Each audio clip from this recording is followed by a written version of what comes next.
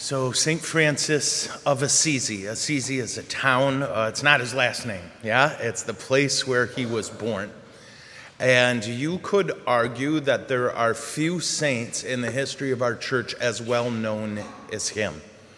And he started off life the son of a very wealthy family, a very wealthy and powerful family.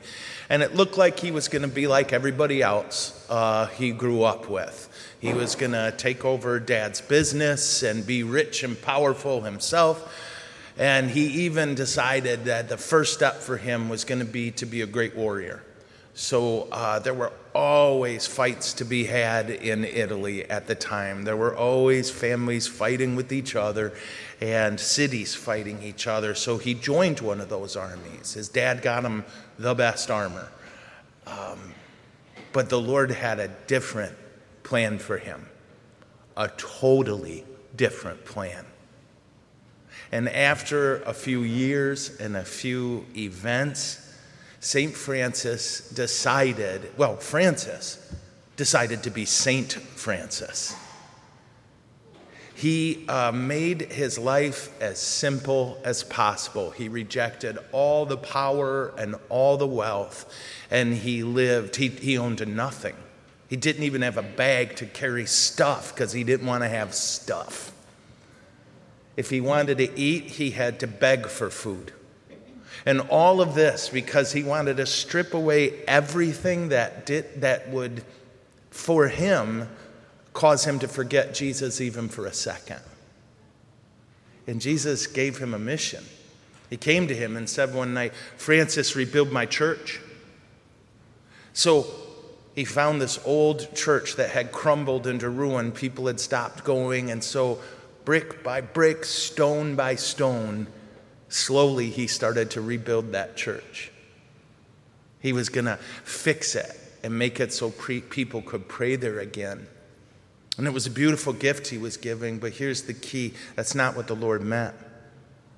He meant that the church itself was a bit of a wreck. Priests weren't trying to be holy. People weren't trying to follow Jesus. They were more interested in war and in wealth and in power and glory. And you might think, well, what can one dude do about all that? Well, the whole church is a mess. What can one guy do? Oh, a lot. Yeah? One person with Jesus is a majority. Trust me. Yeah. And so a lifetime of sacrifice and bravery. He was so brave.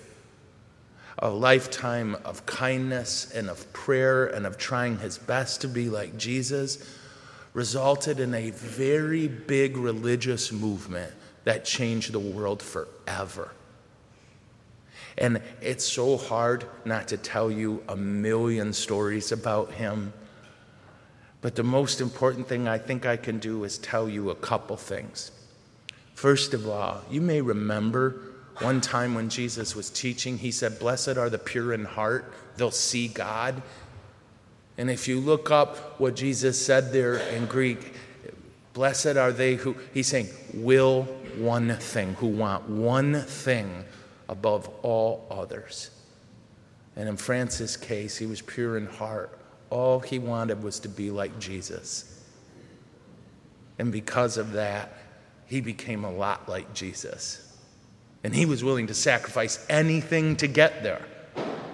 When I first started working at MSU in the football program, I'll never forget a speech coach gave. He said to the boys, "How many people here want to win?" And of course, every hand went up, yeah?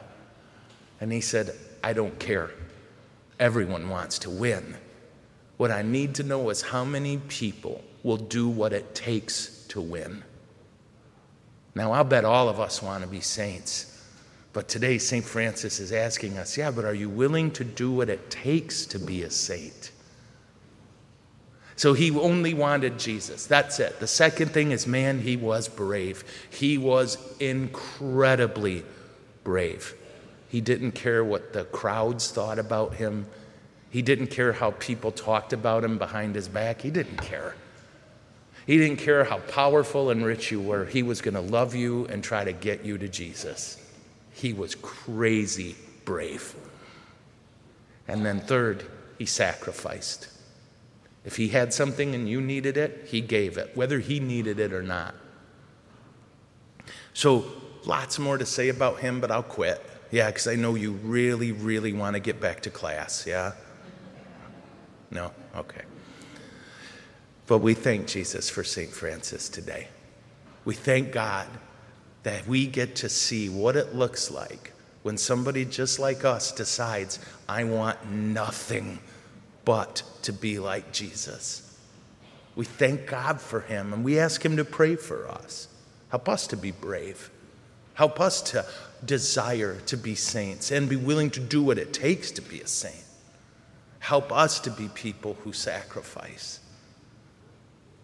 So we ask St. Francis to pray for us, that those goals will be our goals, and that we will help Jesus today rebuild his church. Amen? Amen. Okay.